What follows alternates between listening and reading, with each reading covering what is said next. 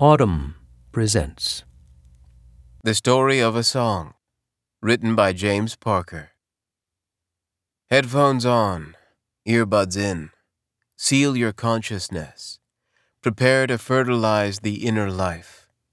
Now, what's it going to be? Some music or a podcast?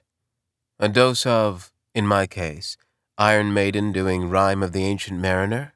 Or, again in my case, three dudes muttering about the Premier League? So far, the two spheres, music and words, rapture and sobriety, have been largely non-overlapping. Few podcasts have had the resources or pluck to license music for their shows. But now a giant of music streaming has made a massive lurch into the podcast world. In February, Spotify announced its multi-million-dollar purchase of the podcast companies Gimlet and Anchor. Some industry watchers believe the merger could clear the way for music from major record labels to replace the homely, pajama-inflected podcast scores of old. Pandora, meanwhile, has launched a new format, Pandora Stories, which promises to combine the best of podcasts and music playlists. Jane's Addiction frontman Perry Farrell, for example, giving the lowdown on his back catalog. The market, as usual, wants it all, the music and the words. Why do we care? Because we might, each in our private orb of listening, be about to enter a rich new era. Music plus commentary can be music magnified. We know this because, since 2014, one podcast has been elegantly interleaving layers of music with layers of talk, and conducting us thereby deep into the sonic artistic mysteries. Rishikesh Hirway's Song Exploder does what it says on the tin. In each episode, a single song gets explained, expanded, exploded, broken down into its constituent parts and ideas, its drum tracks, its backing vocals and strata of emotion. After a brief intro, the host, previously Hirway, as of January the musician Tao Win, cuts out, so the only voices we hear are those of the composers and makers telling the story, and telling it coherently, sequentially, a tribute to the show's agile editors who construct narrative from even the most musicianly rambling. It's a revelatory method. Musicians like to exist in a state of pure potentiality, Joe Carducci, the author of Rock and the Pop Narcotic, once told me. They never want to finish anything. But things do get finished somehow, thank God, and Song Exploder takes us, economically and expertly, from the roots of a song all the way to the completed work, which gets played in full at the end of the episode. So where do songs begin? In states of heaviness and cloudiness, in moments of obscure magnetism. A lonely Thundercat gets drunk. Now he's even lonelier. Lorde, during a wild and fluorescent summer in her native New Zealand, has one of those verbally constricted, charged with yearning conversations at a party.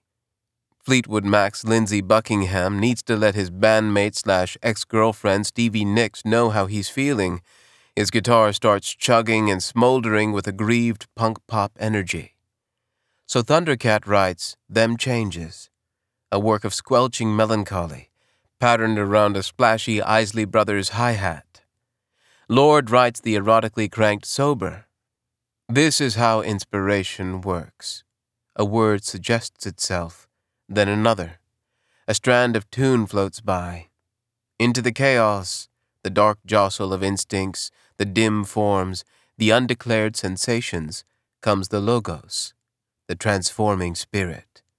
Art breathes upon the waters. And then you find that your drummer can't play it. That's a great lesson, actually. It's what happens when Buckingham takes Go Your Own Way to his band. In his head, he has a beat scheme like the Rolling Stones' Street Fighting Man, all cool and driving and syncopated, but Mick Fleetwood, Rhythm's gravedigger, has a problem. When I showed him the pattern, he couldn't actually play it, Buckingham recounts. And finally I'm saying to him, Look, is there a way you can paraphrase that? hence the distinctively lolloping, half-collapsing, stuttering heart pulse, quite perfect for its theme of Go Your Own Way. Loving you isn't the right thing to do. An incapacity becomes an asset. Such moments of instruction abound on Song Exploder. When Phoebe Bridgers, recording her lovely, doleful Scott Street, got to the lines, "There's helicopters over my head every night when I go to bed," her guitarist made helicopter noises, shimmering blade sounds with his guitar. He was joking. Or was he? "I have a theory," Bridgers says, "that the jokes you make in the studio are actually just kind of the best ideas, but you're just shoving them aside. Whatever your joke idea is probably just a genius idea you're a little nervous about." The helicopter noises stayed. Metallica, on the other hand, has bypassed serendipity. In the band's senior years, its process seems to be completely and satisfyingly industrialized.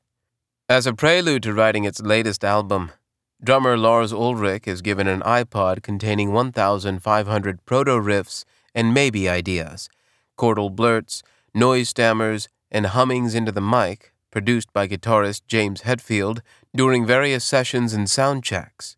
"There's nothing that happens in this band these days that's not recorded." Ulrich winnows it down, this vast germinal pile, to 20 or 30 viably squirming riffs, and takes them to Hetfield. "Is this even songwriting?" "I'm letting you in on a lot of trade secrets here," says the jumpy Ulrich. "I've never really talked about this stuff in this detail."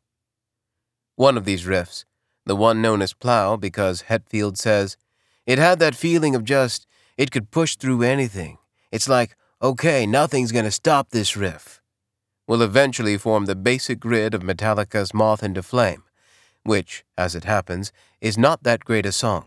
It's no Master of Puppets. But oh, how I love, having enjoyed it in its nudity and sincerity, that beautiful Plow riff.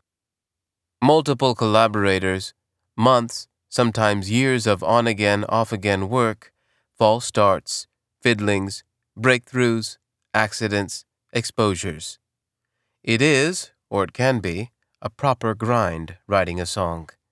This, too, Song Exploder teaches us, that as the initial song impulse is mingled with the world, with the material and the technical and the mortal, it takes a certain kind of grit to see the thing through. Big Boy, building his Hustler's anthem, Order of Operations, works with the producers Scott Storch and Diego Ave, the songwriter Eric Bellinger, and his own patient sense of craft. The words need to be right, but so does the timbre. "My voice has a little raspiness to it," Big Boy says, "and I know how to control it with breath control. I know how to make it hum, or make it smooth at certain times."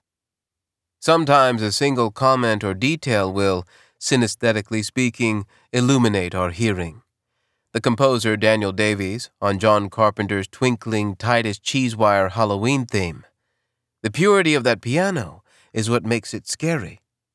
The techno-auteur John Hopkins plays an A-flat bass note on his synth, but then pitch bends it so low that the note separates into subterranean-sounding electronic pulses, a thonic throb that will become the rhythm track for his magic mushroom epic, Luminous Beings. And sometimes the testimony has the heft of a sermon.